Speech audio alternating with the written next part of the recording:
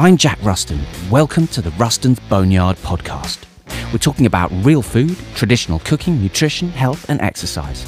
We're asking whether a more primal approach to life brings us further in line with the biology evolution has given us. We'll be exploring some of these topics with expert guests from the worlds of clinical practice and research. I'm not qualified to give any sort of medical or dietary advice, and nothing in this material should be considered as such. The opinions expressed here are for the purposes of discussion only. Please consult a qualified medical professional before undertaking changes to your diet. And now, on with the show.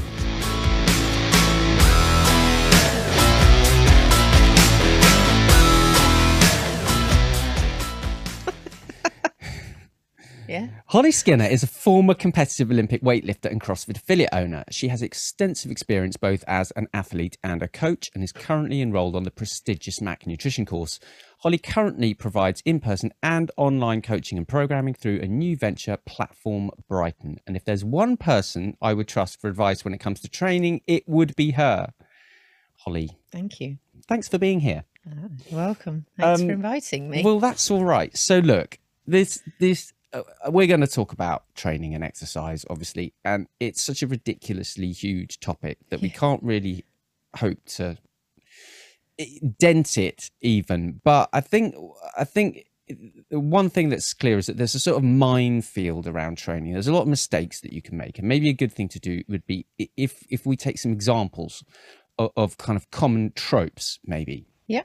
And talk about what's going on there. So let's take an example. Okay, so someone with no training experience, trying to lose weight, they've been told eat less, move more, they're kind of losing a bit and then gaining it back again.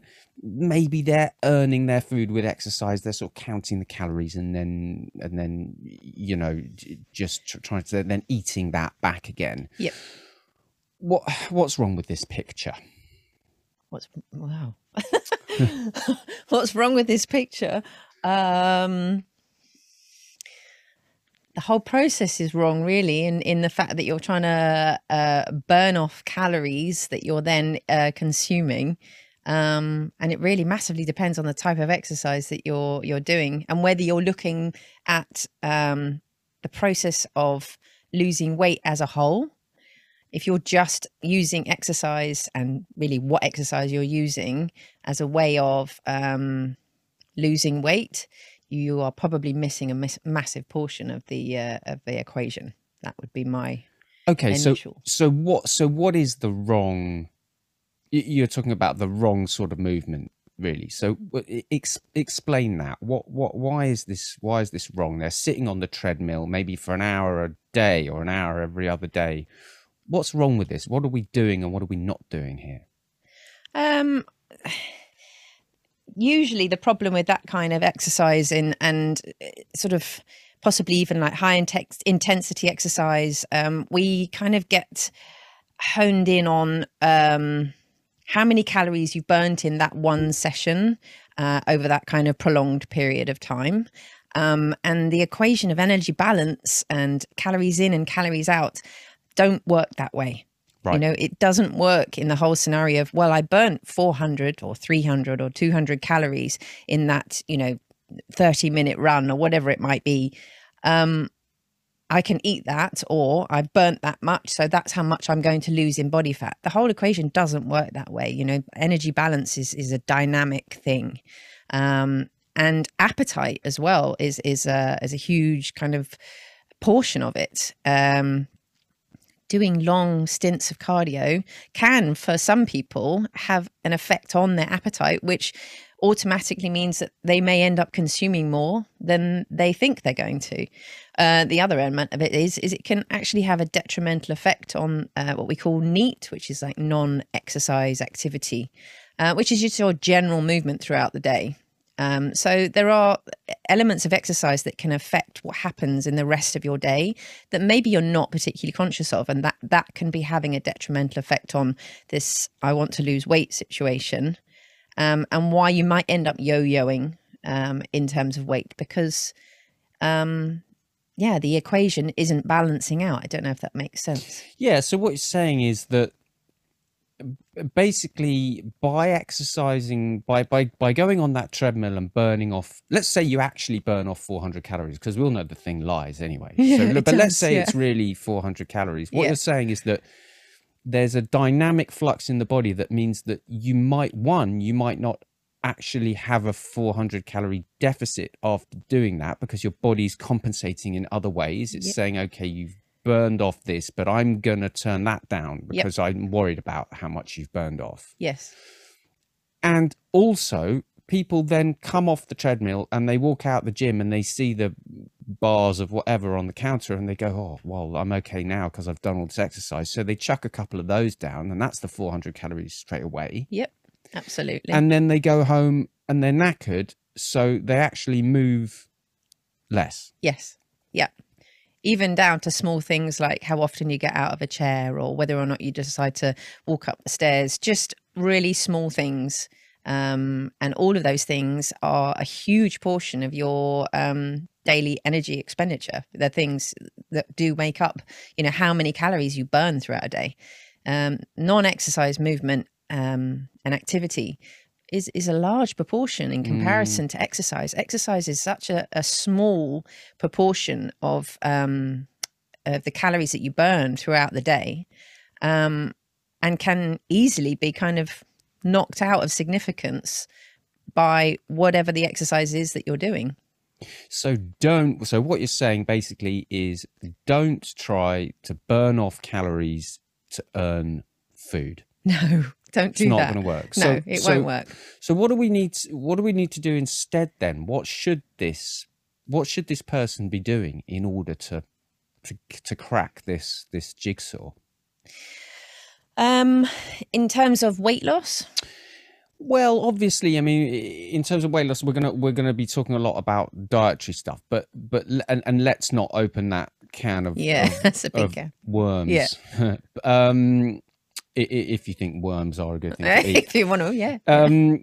Let's. I mean, if we stay focused on exercise this time, what would this person's routine better look like?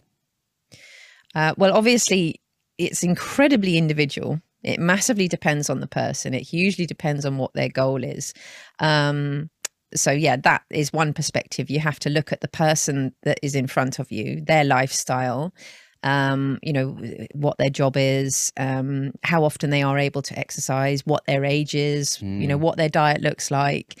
There are so many aspects to look at in terms of the person that you work with that's in front of you. But on the whole, getting out of this mindset of working really, really, really hard to burn these calories to then go home and sit down is the first thing that we need to kind of eliminate, because that doesn't work. General daily movement every single day will be much, much more beneficial in terms of being able to have a sustainable weight loss that you can maintain down the line. It's sort of longevity, basically. And also picking exercise that isn't going to leave you in that really fatigued state where you think, one, I can't, oh God, I'm knackered, I can't do anything for the rest of the day, or suddenly you feel ravenously hungry. So just some way of eliminating that. And usually it's daily movement, making sure you're getting out for a walk, doing some resistance training to help with body composition, bone density, all of the health markers that are really important. And being focused on appetite, hunger signals, what is within your diet, and also the amount of stress that you're under. So it's a huge picture.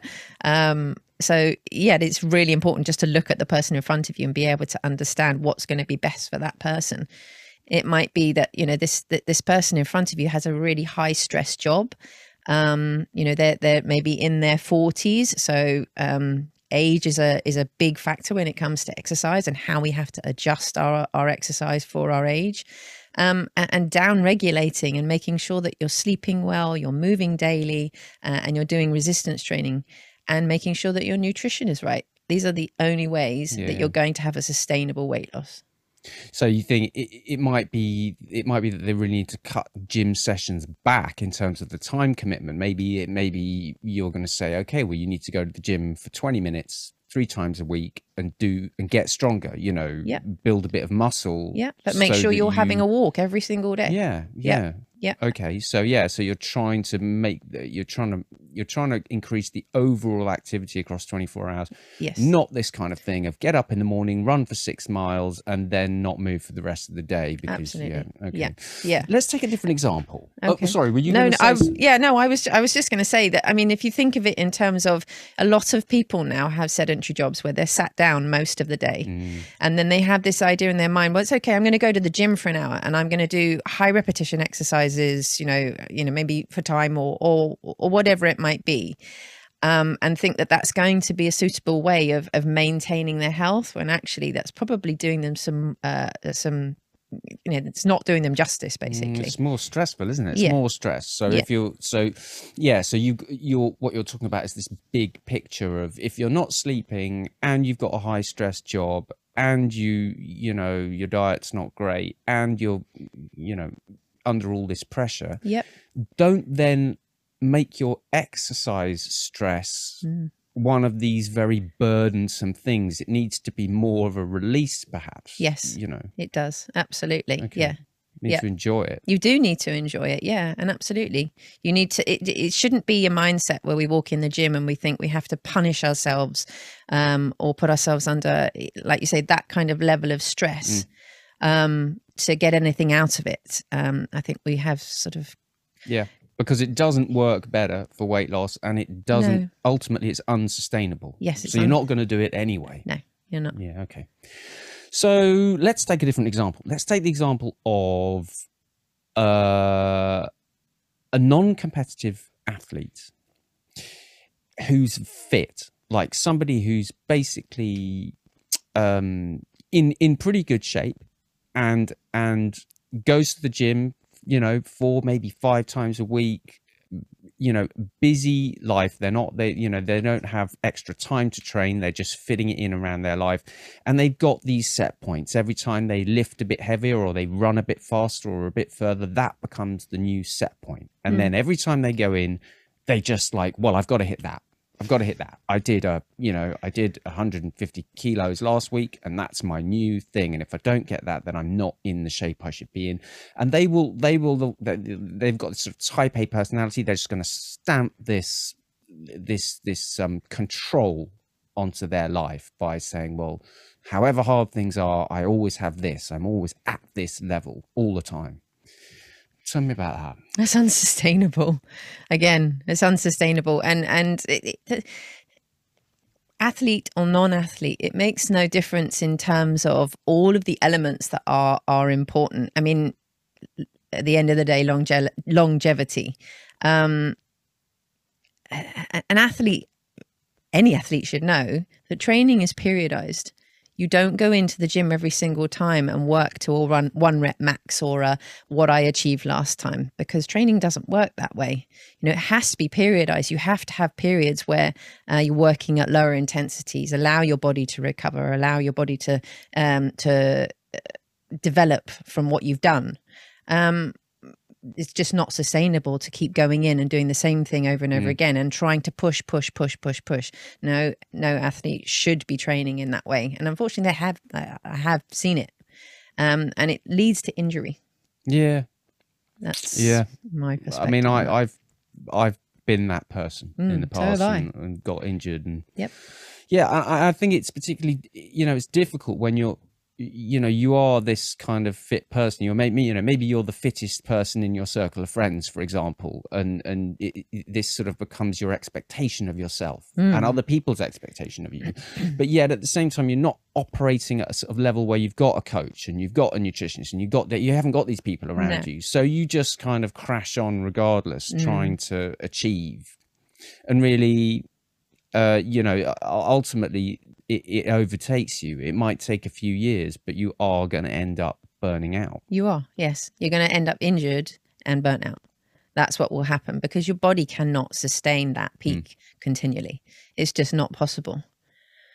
And what to your mind would be a kind of sensible cycle for people to sort of think about in this respect? I mean, should people be looking to sort of increase over a period of 8 weeks or something, and then pull back and have a week off? Or goodness, really, yeah, it massively depends. It hugely depends on what their goal is and what they're trying to achieve.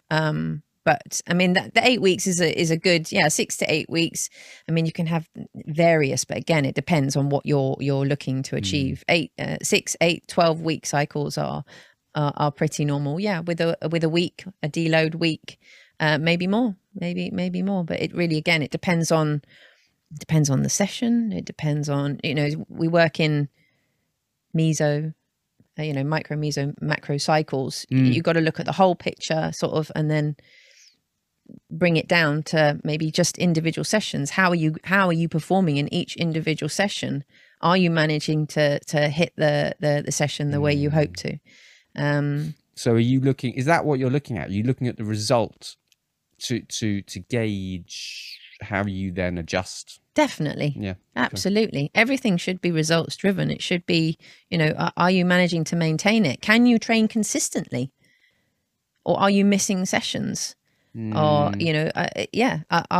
is your progress doing this at the moment? Okay, let's back away. Let's change it. Let's adjust it as you need to. What's happening around with everything else that's going on in your life? Are you maintaining your sleep okay? Can you recover from the sessions that you're doing? It's everything, isn't it? All right, another example. So pro or amateur athlete, just somebody performing at a high level, trying to get excessively lean for performance. They're kind of this mindset, well, I will perform better if I am leaner and leaner. You can paint yourself into a corner here, can't you? Because you end up eating less and trying to, as you drop weight, your performance can suffer because you're sort of underfueled and your metabolic rate's dropping. So then when you eat more, you are gaining fat, and it's very hard to unpick this. Talk about this sort of thing. Okay. So, I mean, obviously there are different sports that require you to be lean, like bodybuilding, endurance sports, things like that, where, these things are an important factor. But again, things should be seasonal. You should have really good strategies for on and off season nutrition and training. So everything should be cycled so that you're not left in a position where it's having a detrimental effect on things like your metabolism. And knowing how to sort of come off of, peak seasons in the right way, so that, it's not sort of what we call substrate utilization. Are you, metabolically flexible? Can you use carbs? Can you use fats effectively?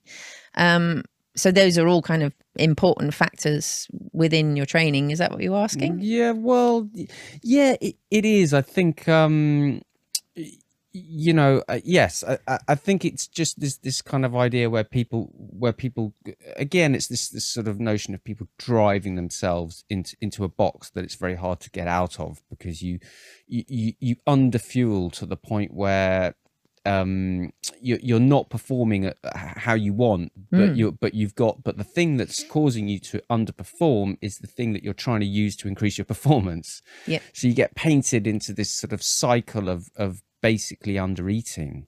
Yes. It's unfortunately, one of the areas of big area of eating disorders is those kind of sports. You get the athlete, what they used to call the athlete triad, in females, but also in males, and bodybuilders with eating disorders and things like that.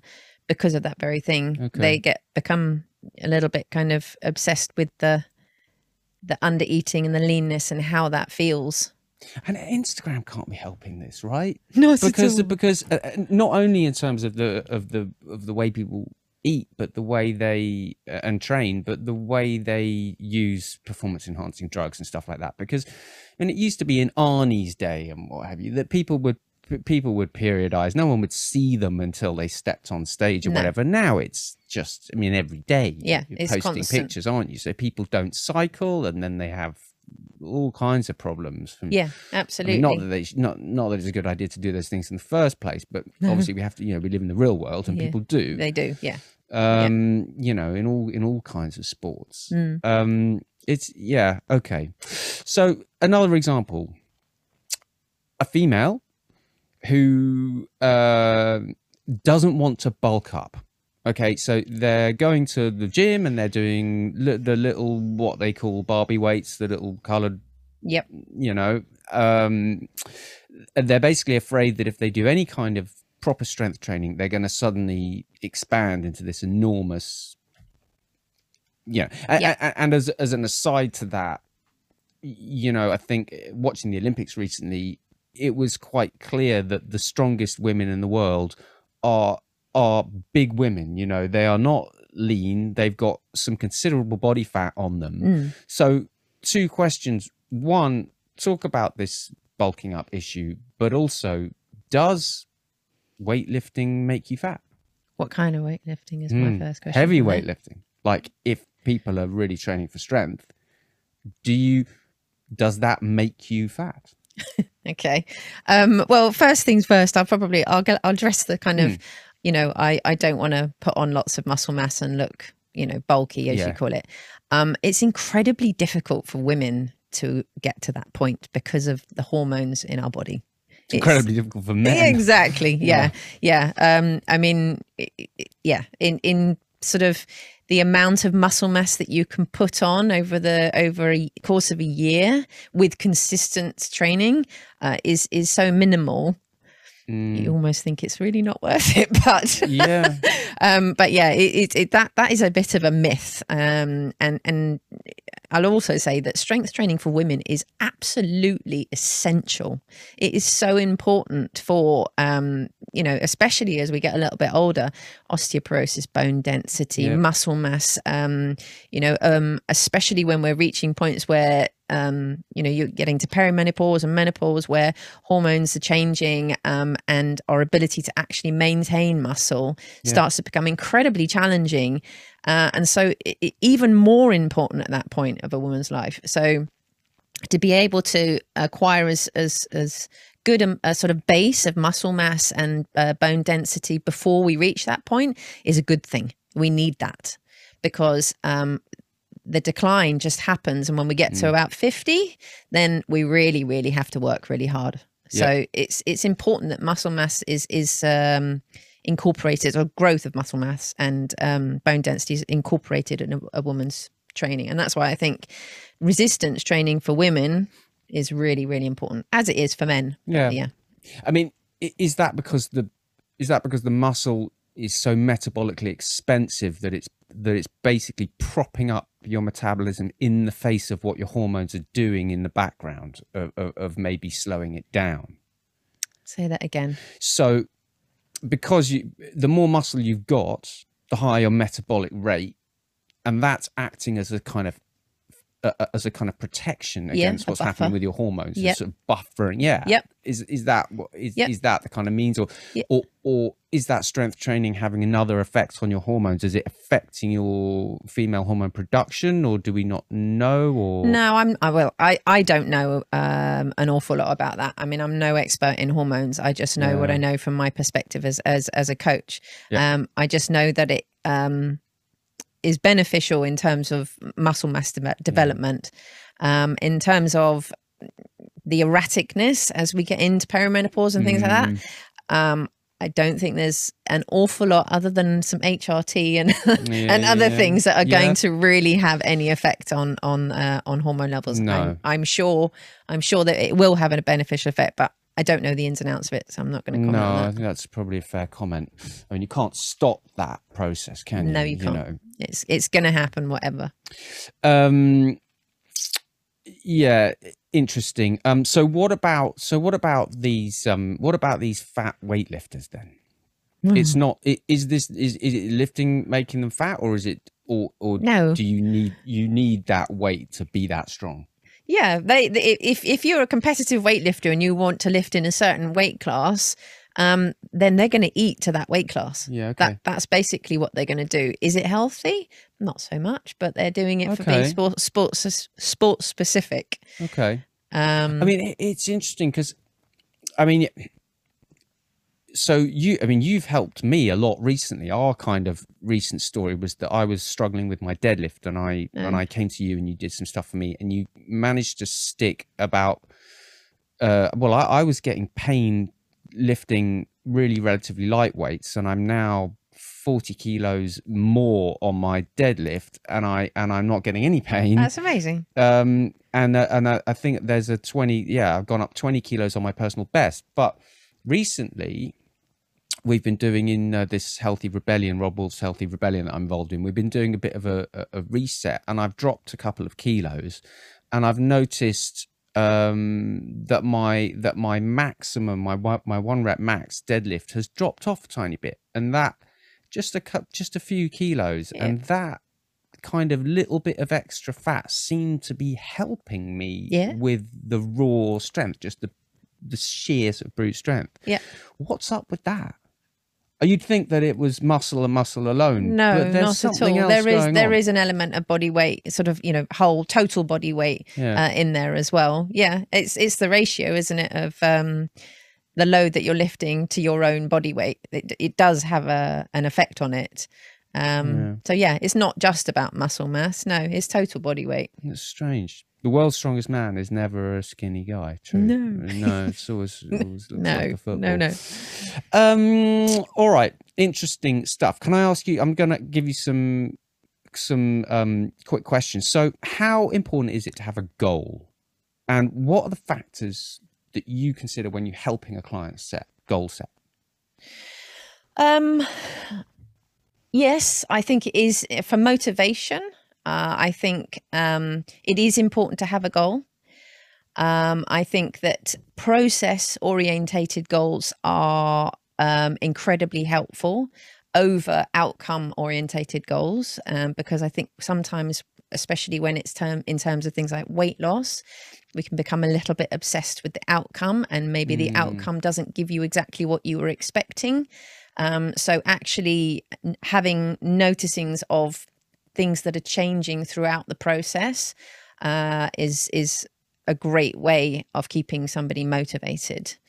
So those are the ways that I would kind of help clients establish what their goals are, is we would look at the process along the way to the outcome. Okay. That makes sense? So you're breaking it down into smaller chunks. Yeah, basically. I guess with weight loss, it's an interesting one, isn't it? Because people kind of say, oh, well, I really want to lose weight. And then they go and they do some strength training, and, and they come back and they go, oh, I'm 2 kilos heavier. What have you done? And you go, yeah, but put the tape measure on. Yeah, exactly. And you're 2 inches thin around your waist. Yes, exactly. You may have got heavier. I mean, I think as well, when people do, like you said about the osteoporosis and stuff, when people do start eating properly, they do start eating proper protein, they do start training, their bones get heavier. It's like you might not change outwardly at all, but you are going to get heavier. Yes. As your body repairs and well, I mean, only obviously if people are deficient. Do we need a gym? Do you have to do you need a gym, or can you do it all at home? No, I don't. On a yoga mat. I think you can do some at home. I think that if you do want to actually sort of take strength training seriously, then there needs to be a space that has the equipment that you need to be able to do that. I mean, obviously, if you're lucky enough to have a space at home where you can actually have some equipment, then no, you don't need a gym. Like my kitchen gym. Yes, like your kitchen no, but gym. It's hard. I mean, I mean, we've got the pull-up bars and we've got some plates and kettlebells and stuff. But how many times have you looked at it and gone, "Oh, I'll do that in a minute. I'll do that in a minute." Well, I do actually. I'm happy to do it, but but a lot of people, I think, when they're at home, maybe don't find that motivation, or you can get distracted. Yeah, but there is a difference. Like I have noticed going back into the gym over the last few months, there is a difference to what you can achieve with bigger weights. There's certain things at home that you just can't do, and some of those big lifts, and again, going back to women, if women are thinking, oh well, no, it would be all right, I can do it at home because I don't need big weights, but actually women are so much stronger than they think they are. Men are so much weaker. It's always, than they think they are. I noticed this because you originally taught Jess to lift when you were running the CrossFit box, and she was just so much stronger than she ever thought she could be. I mean, she's still I think her back squat's probably still better than mine. She's way stronger than she ever thought. Yeah, I know. I think that's a little bit of a notorious thing that we as women do tend to underestimate ourselves a little bit. And yeah, women are, as you develop, you kind of go, oh wow, actually I'm stronger than I thought I was. So yes. Well, particularly I guess you've got the advantage as well of that initial period of training, that initial 2 years, if you like. Where you come from never having lifted a weight, and you just your rate of progress is so rapid. It is absolutely, And I the other thing as well with that is this idea that if you stop training for a while and you go, oh no, I've lost all of my gains, I've got to start all over again. Actually, no, you don't have to start all over again. No. You're 2 weeks away from being roughly back where you were. Absolutely, and you'll get back to that point reasonably quickly. And then the hard progress. Because a lot of it's mental, isn't it? People don't realize how much of a neural component there is to strength, particularly is how many muscle fibers you're recruiting, etc. A lot of it is controlled by your brain, not by your body. All right, top 3 exercises for strength training, functionality, looking good naked. If you had to pick 3 things, and maybe one in particular to sort of improve your strength, what are your top 3? Where are you shining the spotlight? If you could only do 3. Squats. Yeah, is that it? Squats and deadlifts, really. I mean, they're like the 2 big lifts. Yeah. Those 2 are the yeah.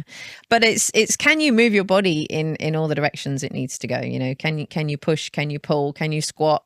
Can you do all of those things? That's fundamentally it. If you can move your body in all the directions it needs to, then then you're doing all right. Okay. So if you can squat, you can deadlift, and you can do a 100-meter sprint. Yeah. You're basically. Yeah, you're all right. You're okay. All right. Yeah. You're all right. And is there a kind of do you have kind of benchmarks against body weight or anything of what people might need to be able to do, or do you just ignore all that? You're like, well, look, you can do what you can do, and that's it. Or you're like, well, if you can deadlift twice your body weight, or if you can. I think those things are quite nice as benchmarks for people to sort of as maybe process goals. Like go, oh, okay, I'd really like to be able to deadlift 1.5 times my body weight or 2 times my body weight, and you go, okay, right, we can work that into your program as a goal. They're good process goals to have. We see a lot of kind of, particularly on the internet, there's a lot of people espousing different kind of formats of sets and reps and stuff. There's a lot of 5x5 and 3x10 and pyramids and this and that. Does that stuff matter? Does it matter? I guess to a certain extent, but again, it really depends on your goal. But those are definitely sort of the minutiae. It's like, essentially, it doesn't matter how many reps you're doing if you're missing training sessions. If you're training consistently and you're working towards a goal, maybe reps and sets and tempo and all of those kind of things, they play a part, but they are the minutiae. It's like the point is you've got to do something. You've got to do something, and you've got to make it fit with the rest of your lifestyle. Okay. And I suppose there's some degree of tailoring of rep ranges if you're doing hypertrophy versus strength, or of course, absolutely. Describe. Okay. Hypertrophy, you're doing higher repetition. And then strength training, you're coming down to the lower end and focusing more on the load. Okay. And how many is there a rep range that's just too much? Like, I was doing this blood flow restriction training for a while, and it was kind of sets of 30 with very short rests. So you're basically kind of doing these sort of sets of 100 reps in a funny kind of way. Is there any point to that, or is it? It's not something I've experimented with, I have to admit. So I can't give you any personal experience from it. I don't know. But again, for me, it would be look at the person in front of you. What's their goal? Is it going to get them towards their goal? But yeah, I haven't worked with that, so not something I've actually really got any experience of. The other end of the scale for that is, how many people need to be doing 1 rep maxes? Not many. No, that's true. Not many people need to be doing single heavy reps of anything. It's a risk as well, isn't it? Yeah, it is. Yeah, there is a risk to that. Yeah, I mean, it would be kind of a range in between, 3s, 10s, 15s, whatever it is, depending on what your goal might be. Yeah. But those extreme ends of the spectrum, maybe you don't need them. Yeah. Okay. I think that's a very interesting point. So when we're talking about these rep ranges, let's say, okay, let's just take what you just said. Say, all right, well, look, if we're going to do sets of 10, then we're in a reasonably safe place. Yeah. Now, are we lifting to failure? Are we going so that 10 we're just wobbling and shaking like a jelly and that's it? Or is that necessary? Or can we take it just to within? Yeah, I mean, obviously, in terms of being able to actually see progress, there needs to be a certain level of effort within it, but no, not necessarily to absolute failure. Okay. Because again, you getting into a range maybe where reps are becoming a bit shabby and you're not moving as well as you could. Is this like I'm in injury territory now? Okay. But obviously it needs to be effort. If you're sitting within very, very comfortable reps where you're not, it's not an effort, there's not going to be progress. Okay. Eating and fasting. I mean, we're not going to talk about nutrition per se today, but do you train fasted? Do your clients train fasted, or do you find it's better to eat before, or do you have an opinion? Do you do pre-workouts with protein, or I don't pre-workouts in what regard? Drinks. No, I don't really do that. No. I have trained fasted. I used to train fasted actually on a regular basis when I was lifting. And actually, having said that, when I say I don't do pre-workouts, I would actually just train on coffee. Okay. So, which obviously is, Do you still do that? No, not so much anymore. Now I will eat before I train. Okay. But then again, it also massively depends on the time that I'm training. There is, I think there's benefits to both. There's benefits to training fasted. Fasted cardio, not so much. No, I'm not in that. Not in the perspective of. I mean, yes, for sort of again metabolic flexibility. What they call train low. The fat burning, that's all good. But I mean, it's not like I have to train fasted to be fat adapted to burn fat. And this idea, yes, fine, I'm oxidizing fat, but that doesn't mean I'm burning fat, so I'm losing weight, which is, I think, the perspective that some people get wrong. Yes. They get this idea that, I'm burning fat, so that means I'm burning calories, I'm losing weight. It's not, that doesn't work that way. It's not what, you need to be thinking it more in terms of, you're going to lose weight when you're asleep.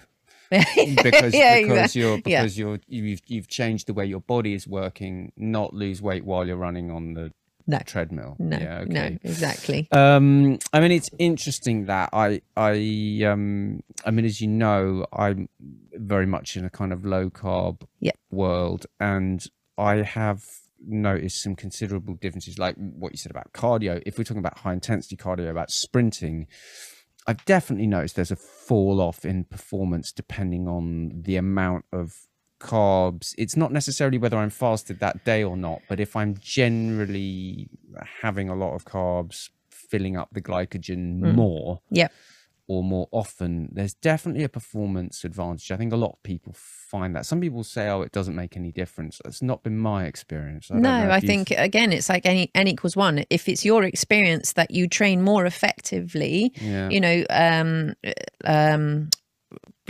replenished, then that's going to be more beneficial than being glycogen depleted and having a training session that maybe isn't quite as effective.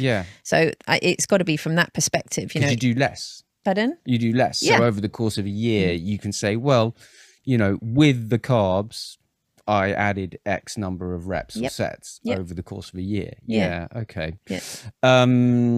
What should people look for in a trainer? If somebody was looking for someone like you, a coach, what would you look for? What would be the characteristics? I think that the most important thing is a coach that is going to,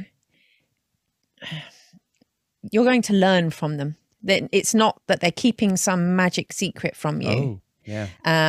They're actually being transparent with you and explaining to you as they go along, you know, what the process is, what you're getting out of it, why they're doing what they're doing, and leaving you in a position afterwards when you may want to go and do some stuff yourself to feel confident enough to go, do you know what, actually I've learned loads and I can go and do this myself. And that's what a coach should do. That's an interesting point, interesting perspective. Yeah, it's not just about how much they know, it's about how much they can impart onto that person and make that person feel empowered enough to go, oh yeah, I know a bit about that and I know about this, and I feel confident enough to walk in the gym and go, actually I can do a session and I understand why I'm doing what I'm doing.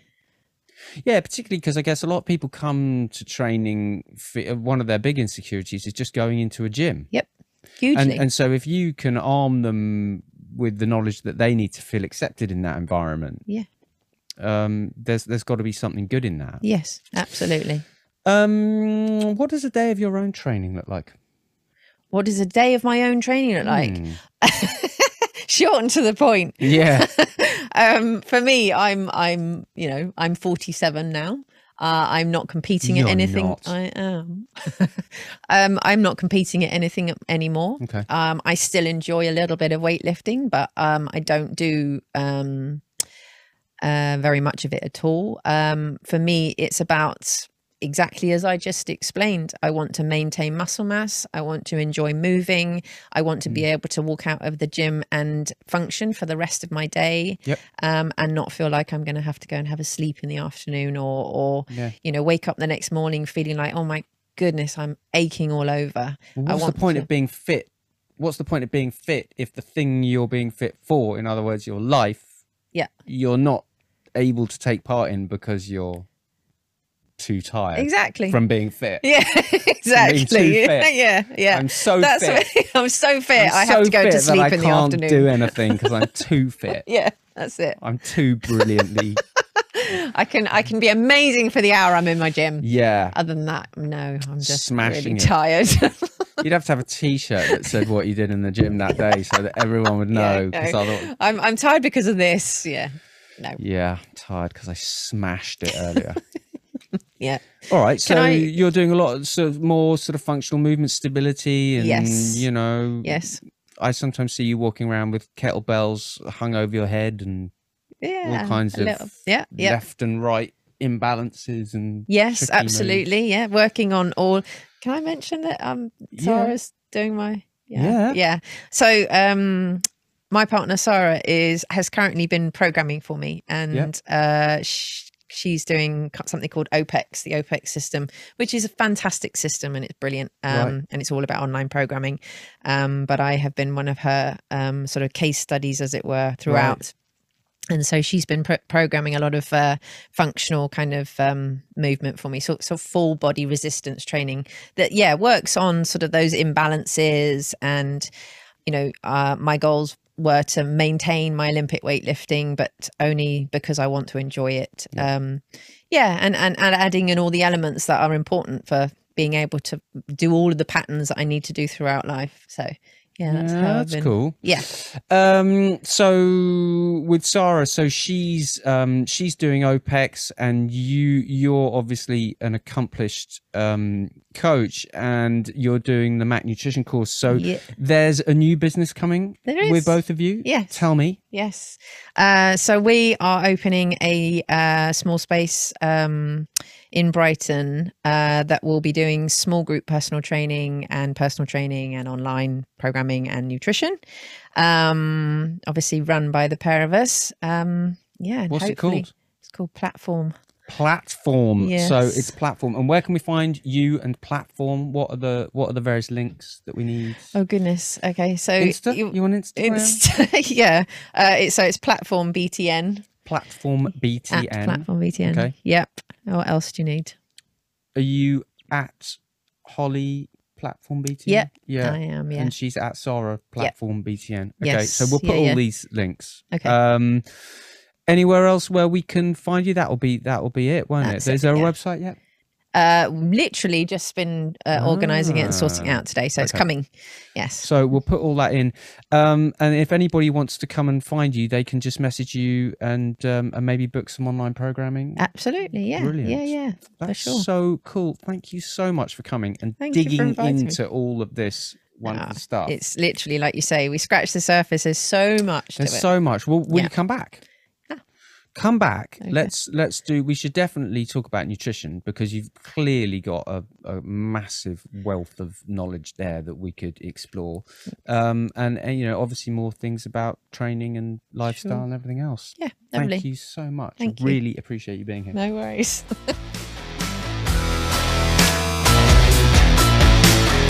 That's it for now. Come and find me on Instagram at Ruston's Boneyard and at www.rustonsboneyard.com. Keep cooking.